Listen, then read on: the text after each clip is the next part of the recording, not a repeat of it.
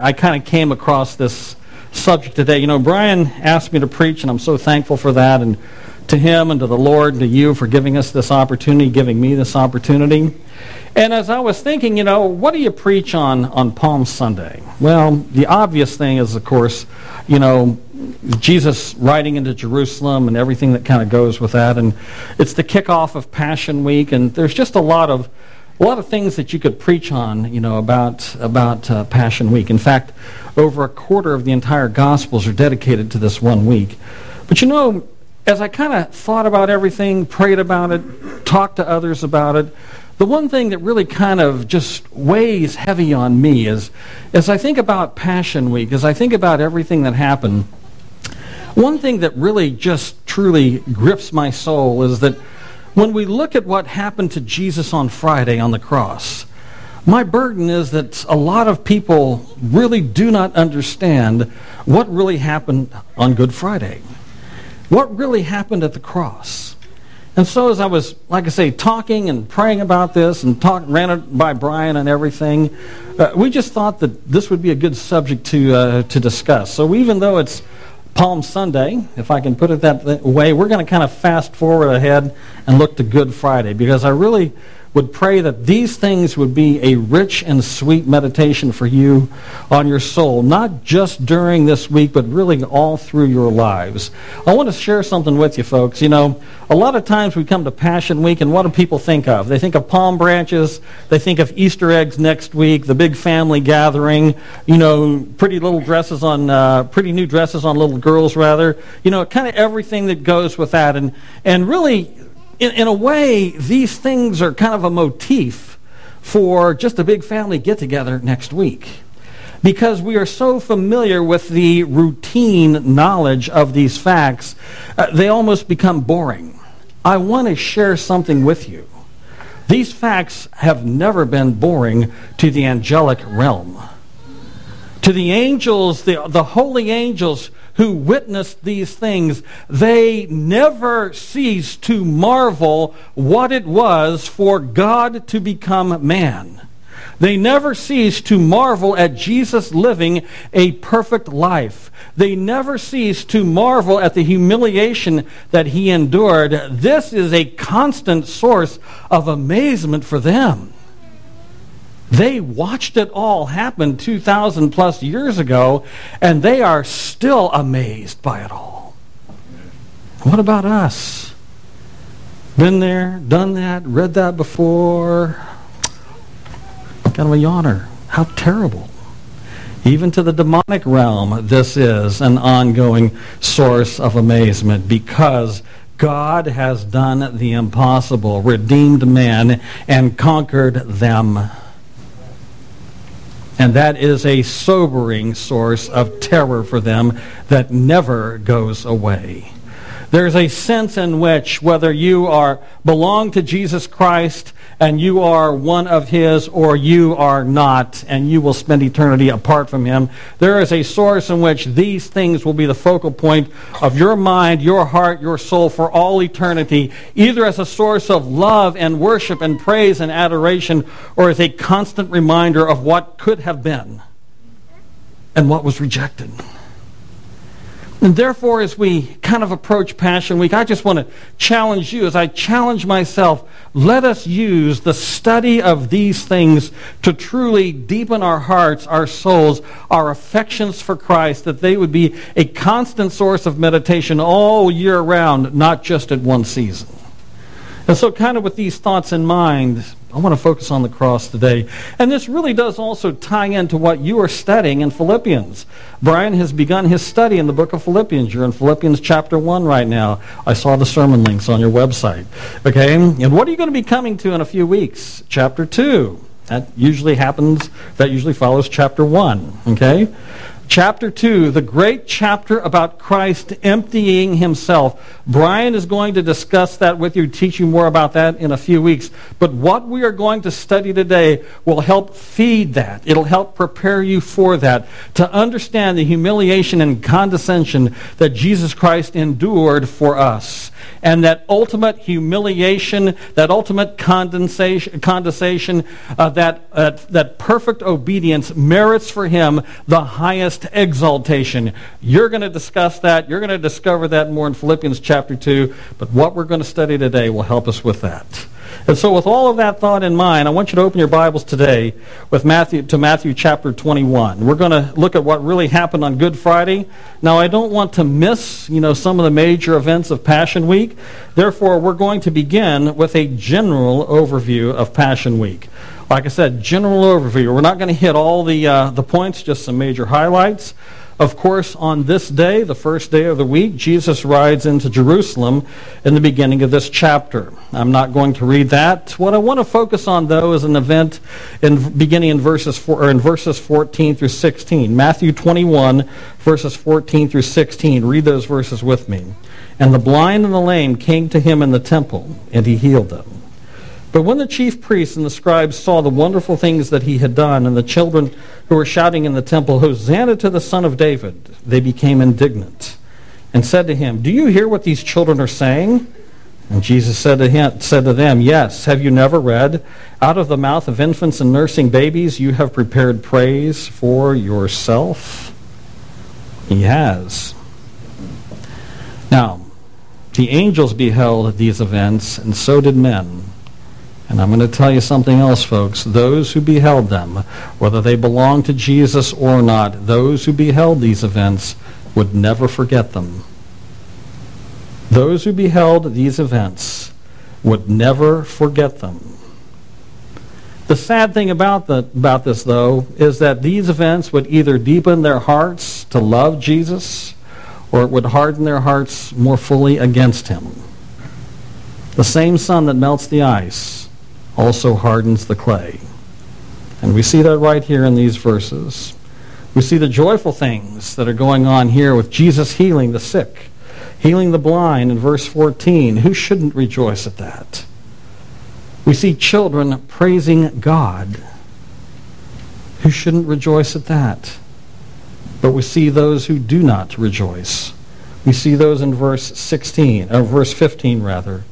And it only reveals that the events of this week would serve to harden their hearts, not soften them. Not everybody who meditates on Jesus has a sweet meditation of him. That's what we have to remember about this week. That's what we have to remember.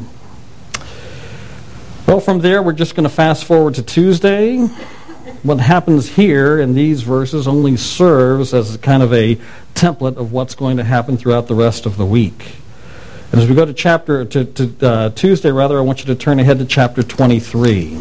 Tuesday is a great day of confrontation between Jesus and the religious community in Israel. And I want you to focus specifically on the condemnation that Jesus will give them in chapter 23, verses 37 through 39. Jerusalem, Jerusalem, he kills the prophets and stones those who are sent to her.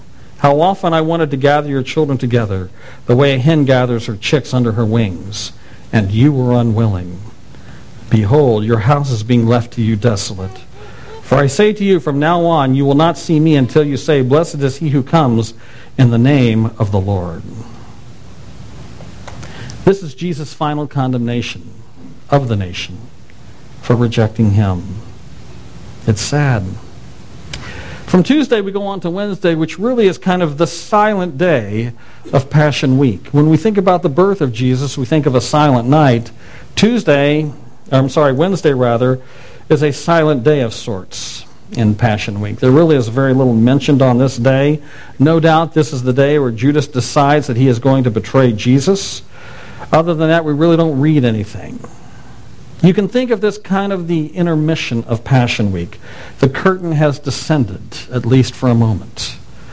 But like a play in a theater, what we have to keep in mind is that even though we may not be able to see much that's going on in front of the curtain, what is going on behind the curtain is feverish, as people are setting up for the next act. And what I must think is that while a little appears to be going on here on the earth, there is a feverish activity going on in the heavenlies.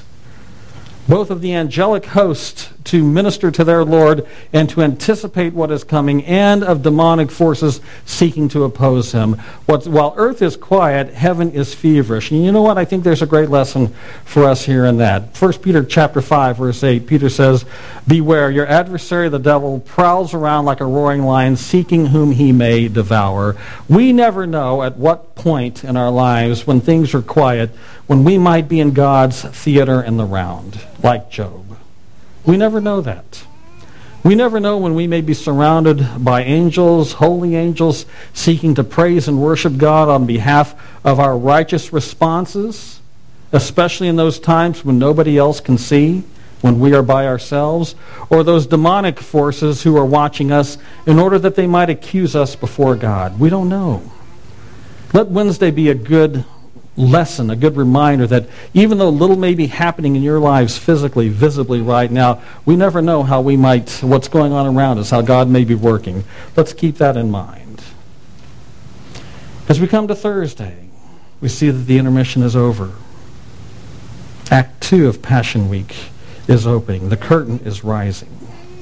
And as we begin Thursday, we really would kind of note that Thursday is kind of a continuous day that just kind of morphs into Friday. There really is no end of one and beginning of the other. And as we kind of think about Thursday, of course, we're thinking of the Last Supper. And something that I would like to consider as we think of the Last Supper, turn to John chapter 13. I know you've covered the Upper Room Discourse. Brian has taught that to you. It's not my point to go over all of that again. The one focus that I want to have, though, as we think about Thursday, as we think about the Upper Room, as we think about the Last Supper, is John chapter 13 and verse 1. Read that with me.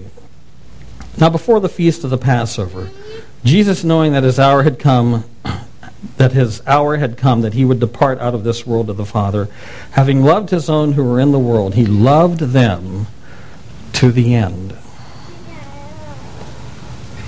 Look at that word, "to the end." It's the Greek word telos. Now, telos in Greek can kind of have a dual meaning. It can mean the end in the sense of the completion, the finish line. It can have that meaning, but it can also mean to the fullest. And as we read this right here, I've got to think, Jesus, of course, not only loved his disciples to the very end, he loved them as fully as he could possibly love them. And that's the whole purpose of what we go through here in the Upper Room. He loved them to the fullest. And if you belong to Jesus Christ, do not ever question the same love towards you.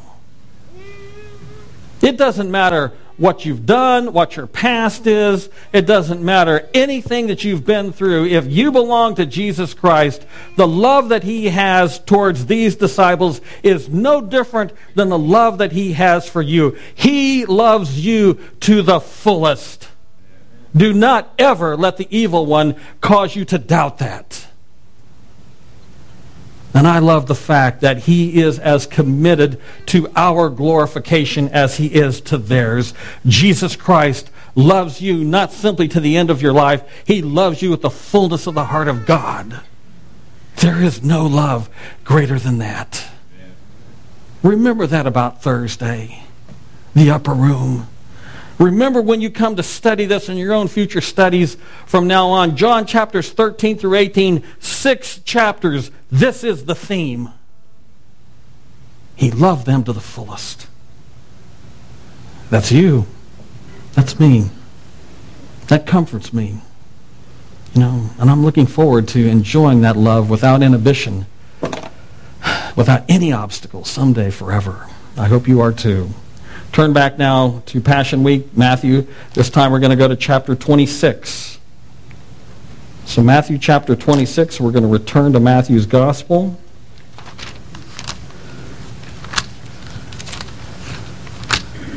Thursday night just bleeds into Friday morning. Jesus and the disciples leave the Upper Room and they go to the Garden of Gethsemane. And we see that in chapter 26, verse 30. Let's notice what we see here. "And after singing a hymn, they went to the Mount of Olives. Then Jesus said to them, "You will all fall away because of me this night, for it is written, I will strike down the shepherd, and the sheep of the flock will be scattered." You're all going to fall away. I've loved you to the fullest. Nothing is ever going to change that. But you're all going to abandon me in this final moment. Sobering words. Sobering words that we do not stand before God on our own merit, our own strength. We stand by the power of the Holy Spirit in our lives. It's all God from beginning to end. Now we know the rest of the story. Bravado will have none of that. Peter says, Lord, I won't. I'm going to stand with you to the very end. And the disciples, all of them, will affirm the same. Yet just a few short moments later, he and the rest are all lulled into a slumber. The disciples would not have the vigilance of a sentry, let alone the courage of a warrior. And what is worse is that they abandon their Lord to a solitary torment. Agony of this kind forbids all sleep. Yet selfishness justifies it. Thus as the torches march from Jerusalem down the Kidron Valley and up to the Mount of Olives, Jesus alone is able to see them. Satan's moment is here. The hour of darkness has come. How tragic that our Savior would face it with no human solace. And yet his Father knew what he needed. Therefore he sent an angel to strengthen him. We read that in Luke's Gospel. How did that happen? Did the angel pat him on the shoulder and said, "You can do it"? I don't think so. I think the only thing that an angel could do to strengthen Christ in that moment would be to quote the Word of God to him. And I like what Arnold Fruchtenbaum, Jewish believing scholar, says. He thinks that the angel quoted Isaiah chapter 49, verses 5 and 6. "And now says the Lord, who formed me from the womb to be his servant, to bring Jacob back to him, so that Israel might be strengthened to him. For I am honored in the sight of the Lord, and my God is my strength." He says, "Is it too small a thing that you should be my servant to raise up the tribes of Jacob and to restore the preserved ones of Israel? I will also make you a light to the nations, so that my salvation may reach to the end of the earth." That's a speculation of what the angel might have done to minister to Jesus, but I think it's a good one. I think it's a good one. And the point is simply this. Having been strengthened, Jesus continues in prayer. And as he anticipates what looms before him, he experiences a travail of soul unlike any ever known. His agony is not so much focused on crucifixion, perhaps the most barbaric form of torture ever devised, but rather on the horrific prospect of becoming sin for us. What a strange paradox that the supreme focus of the Father's love will now become the equal focus of his wrath. Christ alone will know the fullness of each like no other.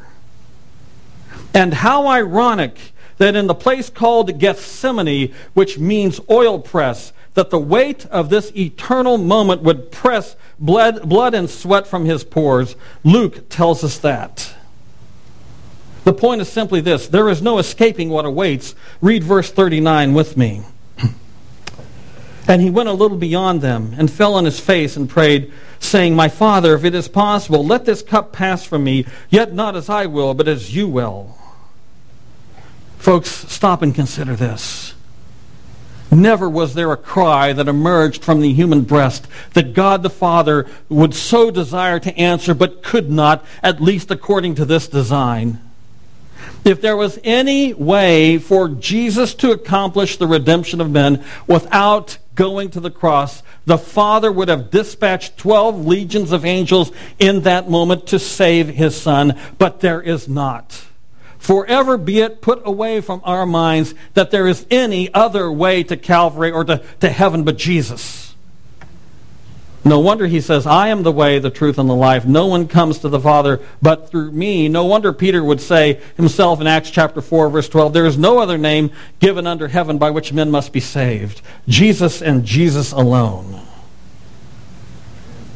He knows the answer. And therefore he prays again in verse 42. He went away again a second time and prayed, saying, My Father, if this cannot pass away unless I drink it, your will be done. And Jesus will pray a third time. And by that time he awakens the disciples because Judas and the Romans are at hand. That brings us to the end of a general overview of Passion Week. Now we're going to come to a specific focus on the cross. We won't go into the trial of Jesus. A lot of details there. We can study that on our own. What I really want to do is just kind of move ahead and look now at chapter 27. And the one key that I want to bring out here is this. Jesus bore on the cross the full wrath of man and God. Jesus bore the full wrath of man and God on the cross. The wrath of man begins in verse 27. We'll get to that in a moment. But as we stop and think about this, what I want to really kind of discuss now, and again, this will tie into what you study in Philippians chapter 2, in experiencing the full wrath of man, I want you to understand this. The condescension of Christ at this point. When Paul tells us that Christ emptied himself in Philippians chapter 2, what he is saying is not that he emptied himself of deity. He's not saying any of that at all. He is simply saying that he emptied himself of some of the divine prerogatives of deity, such as worship, glory, honor, and those things. The greatest humiliation that Christ could do in becoming as God was to become man. Stop and think about that for a moment. How could God possibly humble himself? The greatest thing he could ever do to humble himself would be to become a man. That is the greatest leap of condescension that God could ever do. Now, let's stop and think about this a little bit more. That's not enough.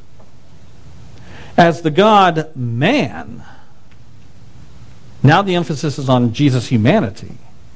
Let's think of the ultimate humiliation. What he is experiencing here right now is it. There is no greater humiliation in the eyes of man ever than what Jesus is experiencing here on the cross. Because not only is crucifixion possibly the most barbaric form of torture ever devised, it is certainly the most shameful. We look at the cross today and we honor it and we say what a great thing, what a glorious thing and all that. And it's true.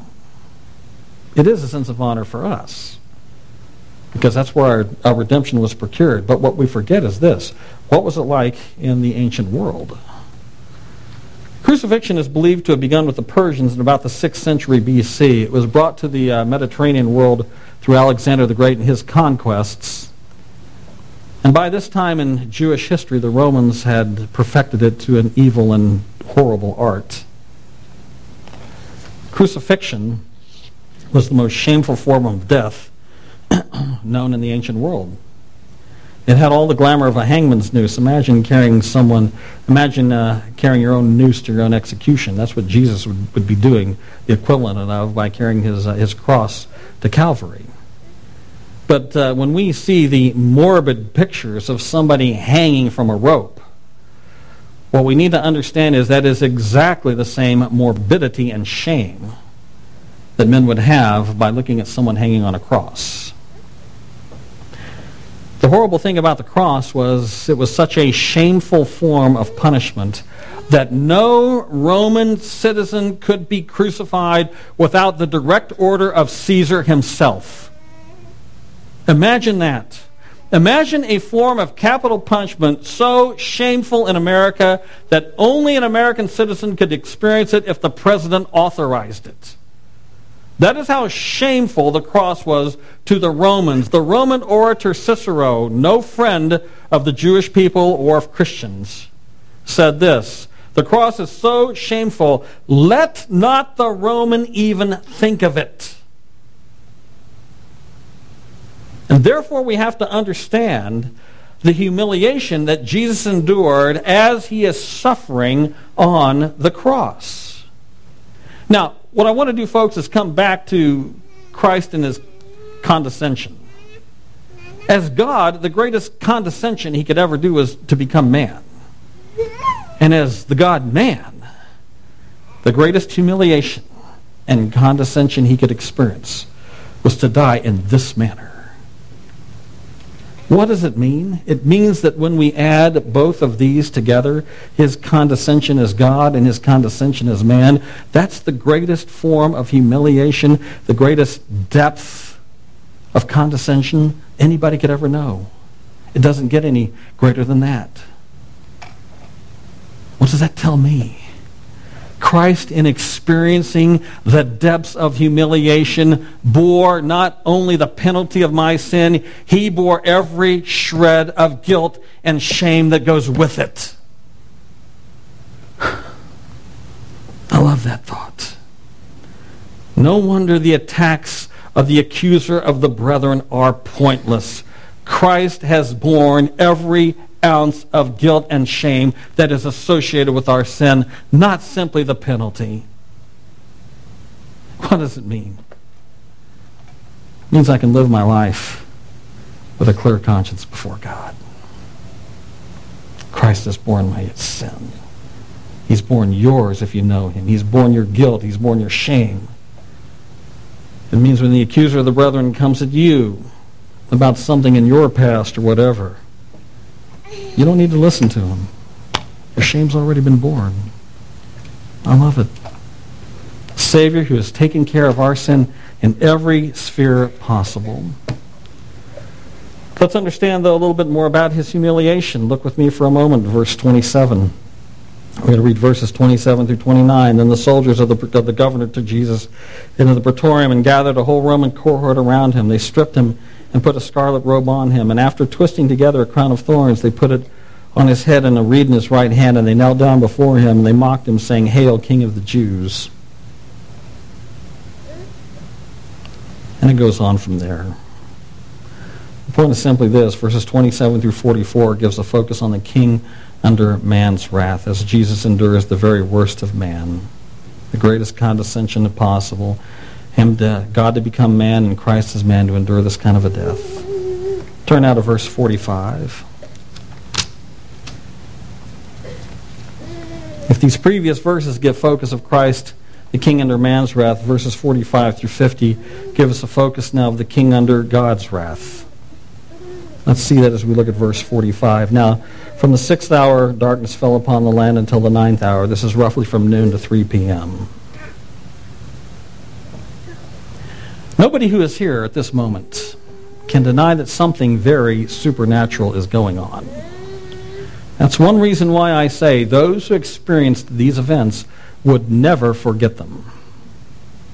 Those who experienced these events would never forget them, because everybody knows that whatever was going on in the first 3 hours, all of a sudden now, darkness covering the land for 3 more hours, you can't explain that away naturally. There's no eclipse that can happen that can last that long. This is something supernatural, and everybody knows it. And that's what I really want to focus on. I really want to focus on the fact of what's going on here supernaturally. And why is that? Because it's so difficult for us to comprehend. We can begin to grasp what happened in the physical sufferings of Jesus. Sure, we haven't endured suffering to that degree, but we know what it's like to be beaten, cut. We know what it's like to be humiliated before men. I mean, we understand agony. We understand those things, not to this degree, but we understand those things. What we don't understand, what we have virtually no concept of, is the divine wrath that Christ is under. And we really wouldn't understand that if it wasn't for verse 46. About the 9th hour, Jesus cried out with a loud voice, saying, "Eli, Eli, lama sabachthani?" That is, my God, why have you forsaken me? The Son has been forsaken by the Father, something never known before or since. Eternity's line of demarcation has been drawn. And why? Because the judge of all the earth has cast an eternal weight of judgment upon his Son as a complete and just payment for our sins. Think about that. What we read here in verse 46 is really our key to understanding that God the Father has taken an eternal weight of justice and cast it upon his Son for our sins. Now, to better understand that, let's turn to Isaiah chapter 53. Please turn in your Bibles with me to there.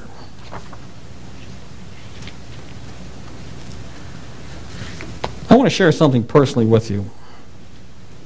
I have to admit that as a younger believer, I really had difficulty understanding the cross. Not that Jesus died for us, but how does a few hours on the cross equal an eternity in the lake of fire? I mean, stop and think about that. Few hours on the cross, terrible as it was, how does that compare with somebody else spending an eternity in the lake of fire? You know, the two just didn't seem to add up. I mean, forgive my limited thinking, but it just didn't seem fair. You know, yes, Jesus died, but somebody doesn't believe in him and they reject him. Is it really fair that they have to spend eternity in hell? Simple mind. I struggled with those things.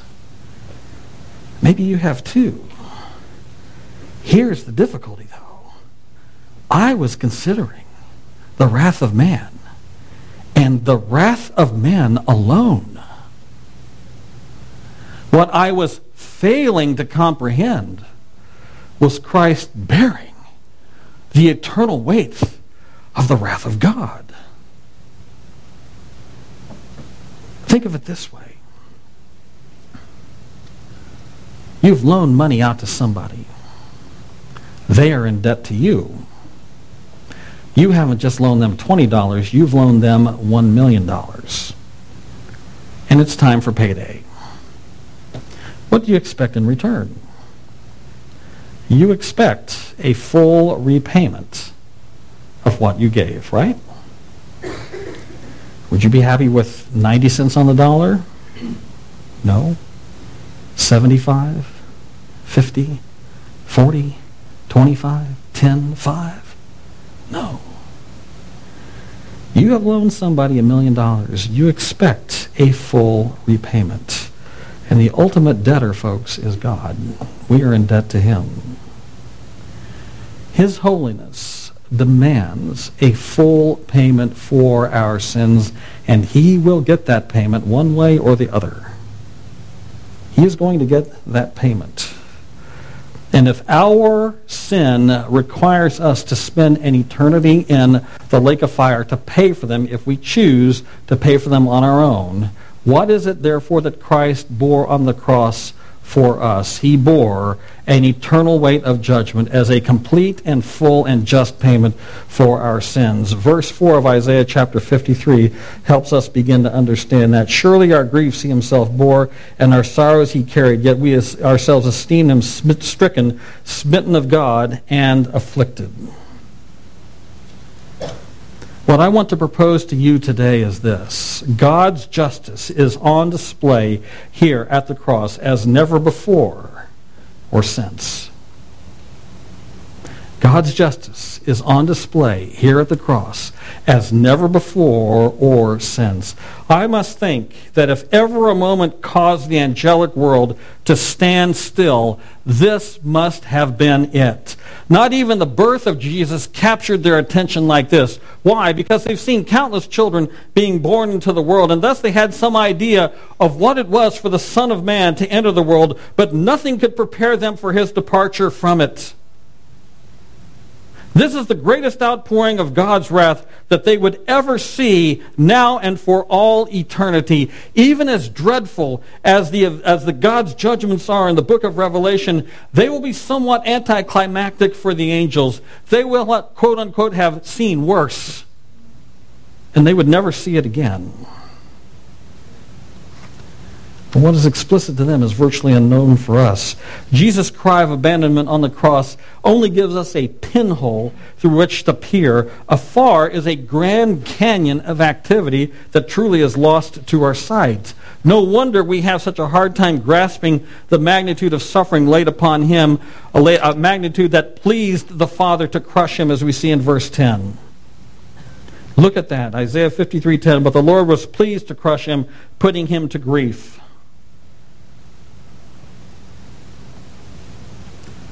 The Lord was pleased to crush him. The greatest wrath, the greatest outpouring of wrath ever. How do we comprehend that? I don't know. But let's just try. Let's just try. Let's just try to understand, however feebly, what our Savior endured. Imagine, if possible, all the stars and planets, everything in the cosmos, being poured through some cosmic funnel upon the shoulders of a man. You know, the mythical Atlas would collapse in an instant. But even that immeasurable yoke could scarcely compare with the infinitely heavier avalanche of wrath that fell upon Christ at Calvary. If the nations of the earth are as but a speck before God, how much then is the entire universe? Is it any less compared to what Christ bore for us at Calvary? My point is simply this. Maybe you don't like that illustration. It's fallible. It's human. I understand that. Maybe you can come up with a better one. If so, tell me. But the point is simply this, and you see this in your bulletin. Regardless of what illustration you want to use, I want to summarize what Christ endured on the cross this way. The summary is this. The cross is a wrath that is impossible to exaggerate. That's the best way I can describe it. Choose any illustration you want. Come up with a better one. That's fine with me. But the point is simply this. The cross is a wrath that is impossible to exaggerate. That's the best way I can describe it. Therefore, it is no wonder that God rightly condemns all who will refuse this gift of mercy. To those who would seek to impugn him by saying, what kind of God would cast men into hell? Truth responds, the same God that first cast hell upon his Son for you. And therefore it is also no wonder that men will perish who believe that the work of Christ alone cannot save. Men who must somehow think that they must bear the pebble with which Christ somehow could not. Such is the folly and condemnation of faith plus works. Folks, the substitute has been provided. The payment has been made. The work of the cross satisfied the Father as only it could. Look at verse 11. As a result of the anguish of his soul, he will see it and be satisfied. God is never satisfied with the punishment that unbelievers endure in the lake of fire ere the flames would die.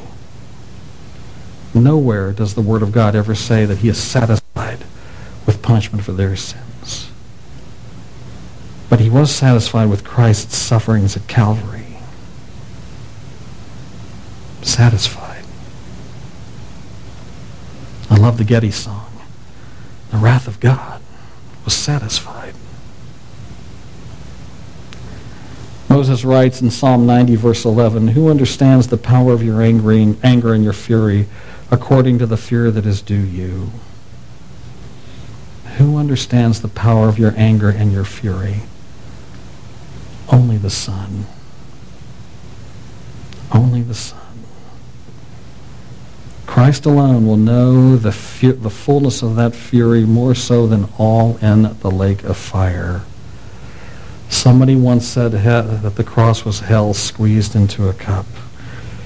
It is no wonder that Charles Spurgeon would say that Christ drank damnation dry. And it is no wonder that Jesus himself would say, it is finished. What's our takeaway today? The takeaway is this. Why would you look to anyone or anything else to save you? Why would you look to anyone or anything else to save you? What really happened on Good Friday? Jesus bore the full wrath of God, an eternal weight of judgment for your sins and mine. How could he do that in the span of a few hours? I don't know, folks. You try and pour an ocean into a thimble, you're going to have a lot of overflow. My thimble gets full real fast. You've got an eternal God who's operating in the heavens, and I also know that you have an eternal being hanging on the cross. That much I know. The wrath of God was satisfied. Truly, this is a good day, even as it is the most terrible of days. May the sorrow of the suffering servant be our cause for rejoicing. Father, we thank you.